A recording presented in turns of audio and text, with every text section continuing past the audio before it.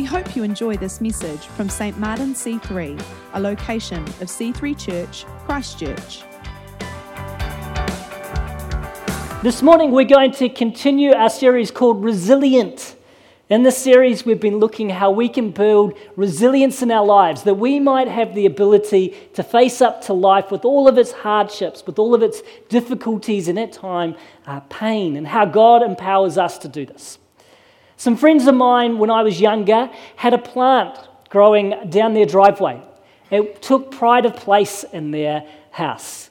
As the spring came along, this plant would bloom. It would send up these lovely shoots, lovely green leaves, but in particular had these amazing pink and white flowers. And people would look at it and go, wow, it makes me so joyful just looking at this plant. And one day there was a storm. One night there was a storm. There was a bit of wind, not enough to blow the branches off the trees, but a bit of wind and some rain. And they came out the next morning and they found this plant, which was one of their most prized things on their property, had fallen down. It had fallen over. And they thought, how did this happen? How did this plant fall over? And they took a closer look. And what they saw is whilst this flowering plant was very large above the surface, underneath the surface it had a very small root ball. There were not many roots actually attached to it. And so when the wind came, this thing just blew all the way over. Now in this series, what we're trying to do is trying to help you not to be that plant. We're trying to help you so that when life comes with all of its difficulties, with all of its storms, that we can be a little bit more like the tree here behind me, with roots that go down deep and still able to produce something good up top. So we've been looking the last couple of weeks at the root system. Warren has been exploring that with us. He's showing us that we need to have a taproot, that's that big one down the center, that is dug deep into our identity in Christ. We also need to ensure our roots go deep by spending time of refreshment in God's presence and in His Word. Today we're going to grow on these ideas and explore what is happening above the ground surface. So you see, the problem with my friend's plant is not just that it didn't have enough roots in its system, but that it was trying to produce a better looking plant than its roots were able to sustain. It put its energy into the leaves and the flowers and not enough energy into building depth. The same can be true in our lives. We can put a lot of energy into making great looking leaves and flowers and not enough into making those strong roots. And what this usually looks like is a lot of time spent at work, either in our job or as volunteers or with our families, and not enough time resting. As the plant put in a lot of energy to produce flowers, so we put in a lot of energy to create something in our work, whether employed at home or volunteering. And the result is that we overwork. Now, overwork is reaching pandemic levels in our world. And I don't say that lightly. The statistics bear it out. Check out these statistics. A June 2019 study of workers in the US, UK, Australia, and New Zealand by Asana found that 82% of people said that they overworked. 82% of people. According to an American Psychology Association survey, more than a third of workers experience chronic work stress, which can lead to anxiety, insomnia, muscle pain, increased blood pressure, as well as a weakened immune system. According to another report released this year by the World Health Organization, they did some statistics from 2016 and they found that 745,000 people died in that year alone from overwork. They define overwork as people who work over 54 hours a week. These people face an estimated 35% higher risk of a stroke and a 17% higher risk of dying from heart disease compared to people who follow the accepted standard of 35 to 40 hours per week. Now, you might not work that much in your place of work, but then consider the amount of work at your home with a sick relative or the work interruptions that seem to bombard us constantly. In 2014, The Economist reported that 60% of people who use smartphones are connected to their offices for 13 and a half or more hours per day. Overwork is a problem in our world. And when you ask people, how are you doing? What's the most common response? Oh, I'm real busy. So many people are overworked, and this is going to destroy your resilience. How do you know this is you? There are some key signs. You may have difficulty relaxing. A to-do list that gets bigger, not smaller, keeps growing. The feeling that there are not enough hours in a day. An inability to get on top of your work. The fact that you have to do work even when you're not at work. You may be often thinking about work. You might be thinking about work even right now and planning, how am I going to meet this week's amount of work? Some of us, I see a few nervous nods out there. Some of us feel like we're slaves to this. We don't even know who we are anymore. We go to work and then we're someone else at home, but there's no us. We're just kind of this slave to this thing. We're trying to gain everything we think life is about, but we've lost our very sense of self. Here's a really helpful table for you. Psychologists Robert Yerkes and John Dodson developed the first version of this pressure performance curve back in 1908. And you can see it up on the screen there. You can't quite see the X and Y axis. But on the up and down axis, we have the quality of our work performance. How good is the work that we produce? And on the left to right axis, we have the amount of pressure we face. Some people do not put themselves under any pressure at all, and they think that's healthy. But that would actually be what they call bore out. You know, you're bored. Life has no meaning, it has no purpose. We may talk about that more maybe in coming weeks. But most of us are really in the comfort, stress, stretch, or strain level of pressure. Comfort is where you have some pressure. It's enough to motivate you to get things done, and you can function really happily here. However, we need a bit more pressure than this if we're actually to grow. That's where we move to what they call the ideal place, the stretch.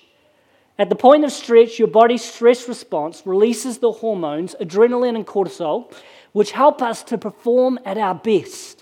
We think more clearly, our vision is sharper, our hearing more acute. We're designed to do work, and our bodies kick into action to make that happen. However, we don't want to be stretched all the time. The experts say an ideal zone for work cycles is to go between a comfort zone and a stretch zone.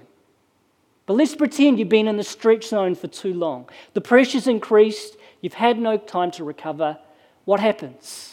Well, then you move into the strain zone.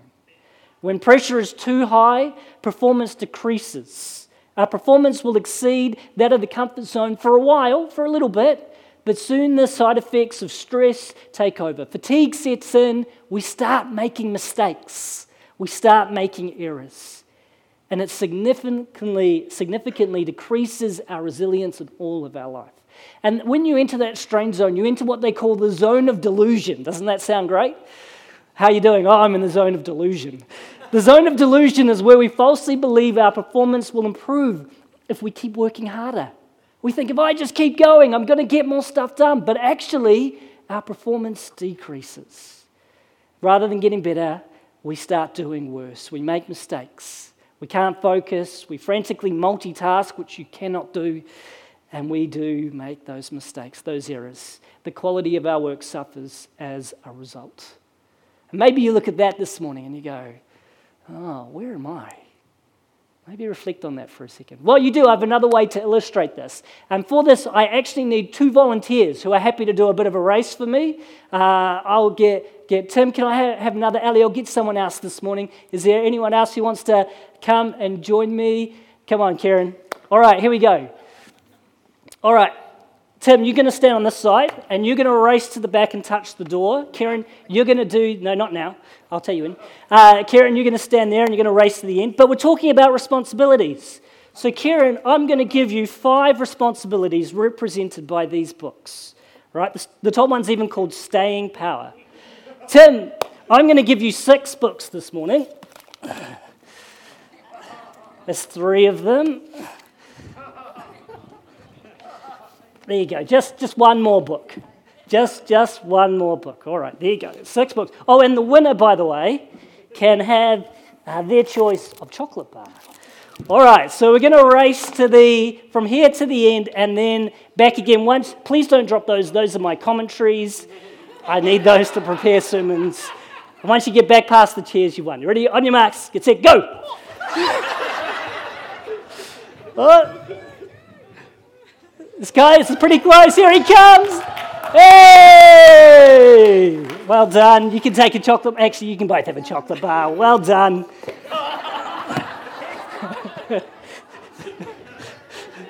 Tackle him. You can get it off him. Well done, Tim. Hey, give Tim a hand in particular. He won that race. Has messed up our carpets here, though, Tim. What are you doing? So this is actually a perfect example. Because we can all, for a period of time, get into the strain zone, right?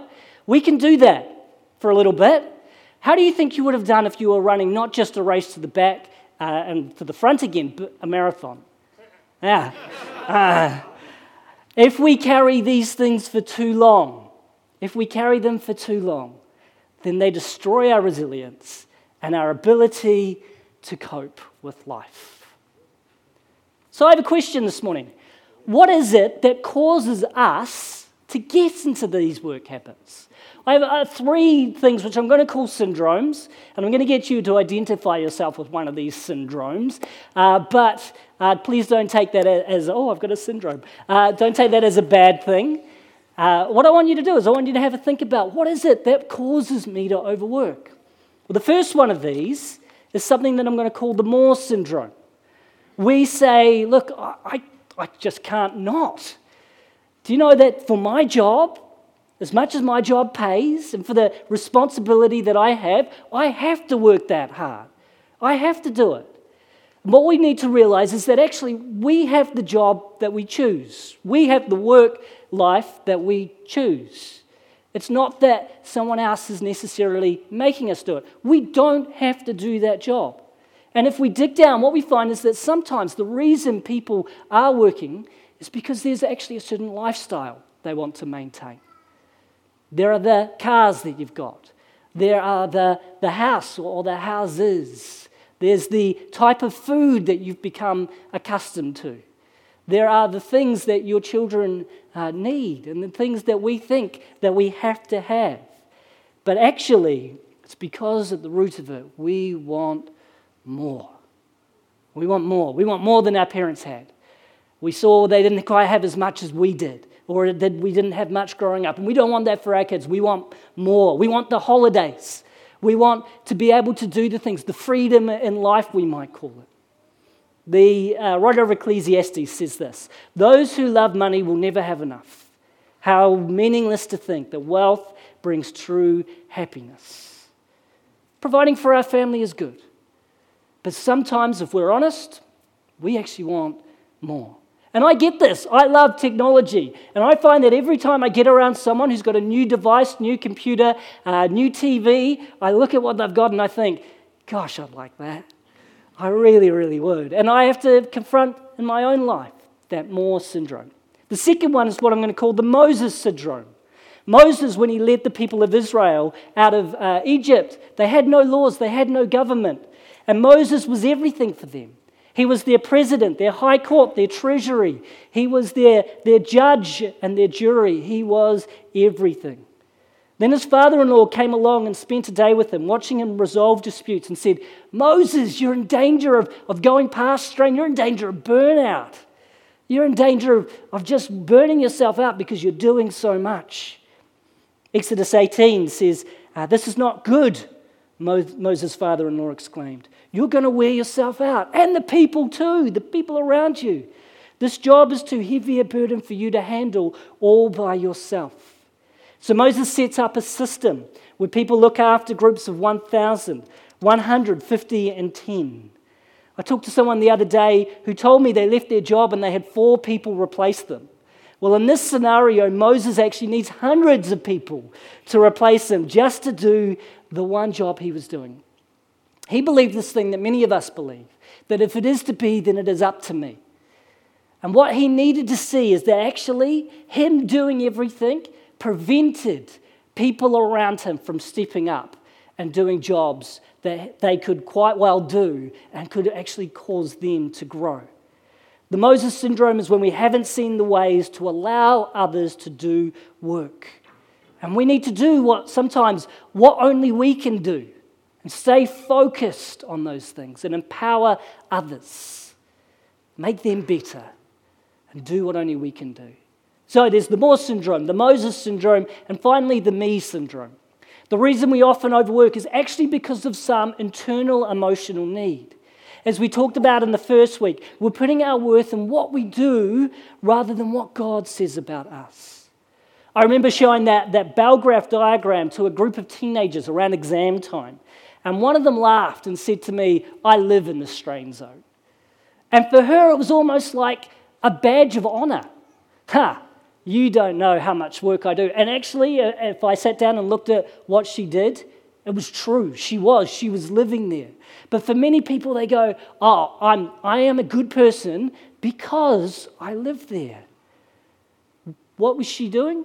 She was looking to meet an emotional need about being somebody of significance by the work that she did. And what we often look for in overwork is sometimes to prove ourselves so we feel worthy of our pay position or pay packet. Sometimes in our overwork, we're trying to avoid the difficulties from outside of our work. Sometimes we're trying to find control. The rest of our life feels out of control, so we look to exert control in our work life, to find power where maybe we haven't had any. And a key one, I think, is to be approved by others. We don't want to say no to work requests because what will people think of us if we do that? We don't realize what we're doing when we do this is we're looking for our work to satisfy us in a way that only God should. And the result is that we actually, at times, turn work into an idol. Exodus 20, verse 4 says, "You must not make for yourself an idol of any kind, or an image of anything in the heavens, or on the earth, or in the sea." And we go, great, I'm not sitting there with a piece of wood and carving something. But in our work, oftentimes we are. We're creating our work as an idol. An idol is anything that we look to fulfill or satisfy us instead of God. When we look at our work as a source of our life, then that's what we're doing. So we have a Moore syndrome, never having enough. A Moses syndrome, believing we're the only ones capable of making things happen in life. A me syndrome, turning work into an idol by looking at it to make us a person of worth and significance. We need a new way to do our work, one where we're not overworking. We're not putting all of our energy into our leaves, and then when the storm comes, we're knocked over by that difficulty. The way of Jesus is awesome. And that's good news for us this morning. It is not the way of overwork. And he showed us this through word and deed. Matthew 11, verse 28 says, "Then Jesus said, 'Come to me, all of you who are weary and carry heavy burdens, and I will give you rest.'" Wow. "Take my yoke upon you. Let me teach you, because I am humble and gentle at heart, and you will find rest for your souls. For my yoke is easy to bear, and the burden I give you is light." Jesus is the one who gives us rest. Isn't the gospel good news? Through Jesus you are free. Free from those needs you once had to prove yourself and find joy in temporary things. Free to simply be who God created you to be and to rest in that. He is the one who brings fulfillment for your souls and satisfies the deepest longings of your heart. He frees us from our need to search for approval, our propensity to see ourselves as the solution to all the problems happening around us, and to allow us to find joy in what we have. Yes, there is still work, but comfortable and stretching work, and at times a little bit work that strains us, but we don't live there. Our trust in His perfection is what we need, and that means at the root of ourselves, we are okay. And once you know you're okay at the base of your soul, then you can begin to find healing. You can be okay with having some time for refueling and enjoyment. You can be okay with not getting ahead in comparison to everybody else. You can do things with excellence, working as though you're working for God. God who accepts you as you are and calls you to be the most authentic version of yourself. Jesus gives us an example of what this looks like in the real world. Mark 1, verse 35. Before daybreak the next morning, Jesus got up and went out to an isolated place to pray.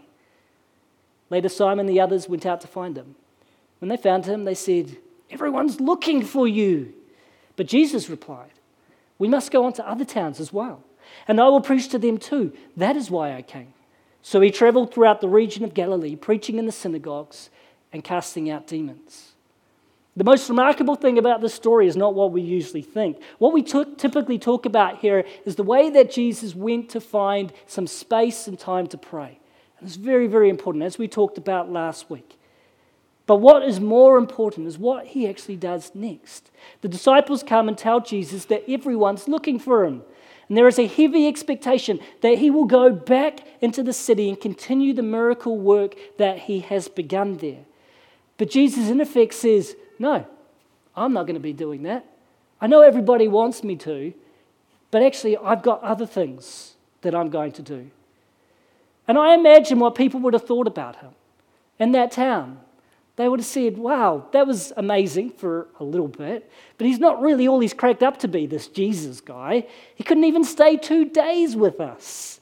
Jesus would have lost some followers. Some people might have unliked him on Facebook. They might have given his crusade only 3 stars. It was great, but it was just a flash in the pan. It was gone, it was finished. Did this bother Jesus? Nope. We don't hear about Jesus going, "Oh gosh, it's just so hard, I can't do everything."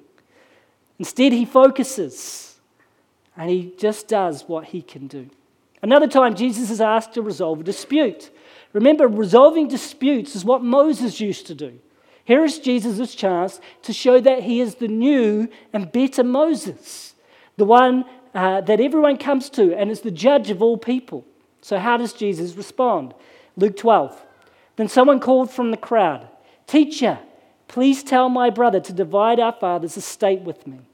Jesus replied, "Friend, who made me a judge over you to decide such things as that?"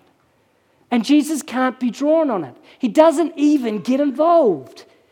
He refused just to be a legal judge, but instead he uses the opportunity to shine the light on the more critical issues of our heart condition and the greed that can so easily entangle us.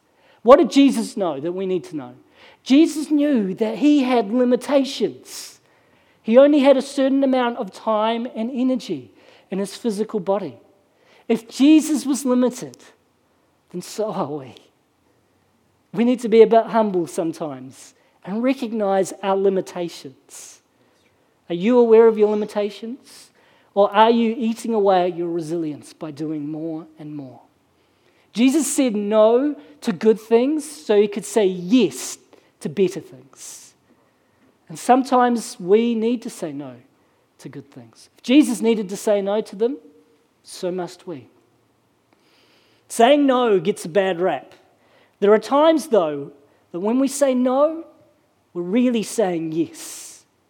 You might say no to looking at your phone at home, so you can say yes to having enough energy to be with your family.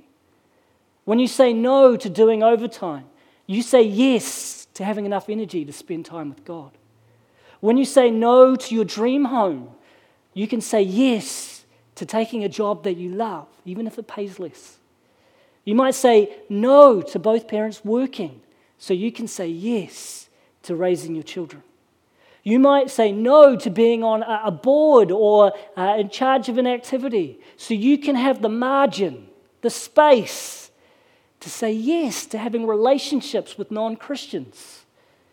You might say no to doing more things so that you can say yes to give what you are doing the time and energy it takes to do it as well as you possibly can. You might say no as an employer to a massive new job so that you can say yes to the well-being of your employees. When you say no to an unrealistic future responsibilities, you are saying yes to being present in this moment. We need to get better at saying no. Not being lazy, but to be focused, to prune even good things out of our life so we might withstand all the storms that come against us with resilience. Let me sum this up this morning with one more piece of scripture. Thousands of years before Yerkes and Dodson's bell curve, even hundreds of years before Jesus, there was a great person of wisdom named the Teacher. And his life observations are found in the book of Ecclesiastes. We've already read from it this morning. He didn't draw a bell curve, but he gave us an even better image to ponder as we consider our overwork. He said this in Ecclesiastes 4, verse 5. Fools fold their hands and ruin themselves. Better one handful with tranquility than two handfuls with toil and chasing after the wind. What a wonderful image. We can fold our hands and do nothing, but that's going to lead us to ruin. Or we can try and work and grab all that we can with both hands, but we become a slave to our work and it's meaningless, like trying to catch the morning fog with a plastic bag. It just isn't possible. Or we can choose to work hard and do things well, but then leave the other hand open for rest and for extra capacity for what God wants to put into it. This morning, if you realize that you're doing too much, that the pressure is straining you, you're trying to gain two handfuls with toil, and you want to find that place, and here's a phrase for you, of productivity with peace. Productivity with peace. Then God has that for you. Productivity with peace. To get to that point where you can still get stuff done, but also be able to rest. To have the space to pray, to do mission, and build relationships with people inside and outside of the church.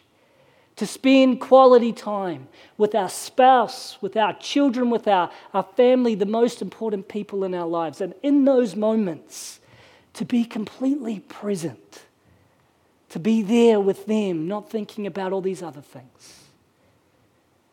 Remember my friend's tree? Resilience is putting your energy into the things that will strengthen you and pruning the things that are good so that they don't weigh you down.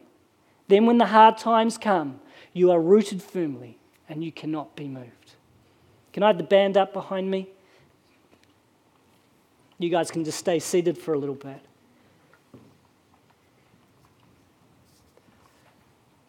And I know that there are times when you just have to do what you have to do.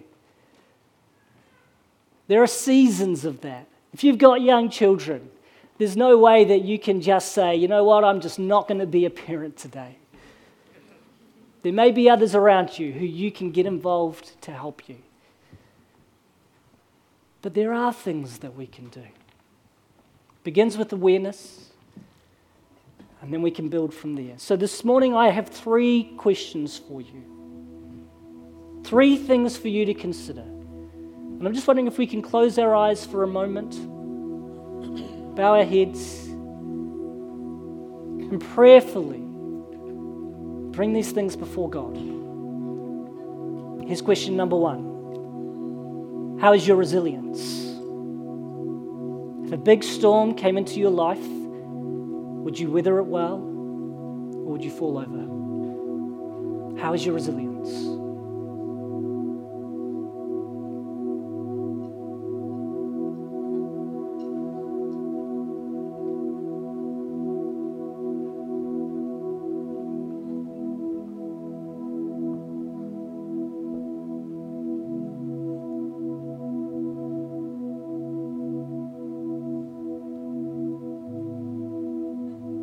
Question number 2.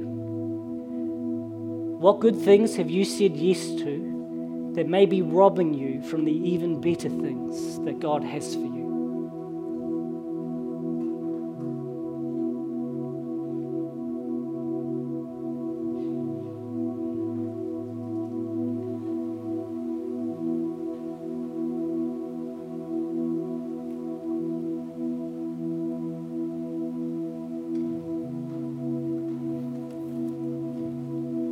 Question number 3. What is one little step that you can make now to bring productivity with peace?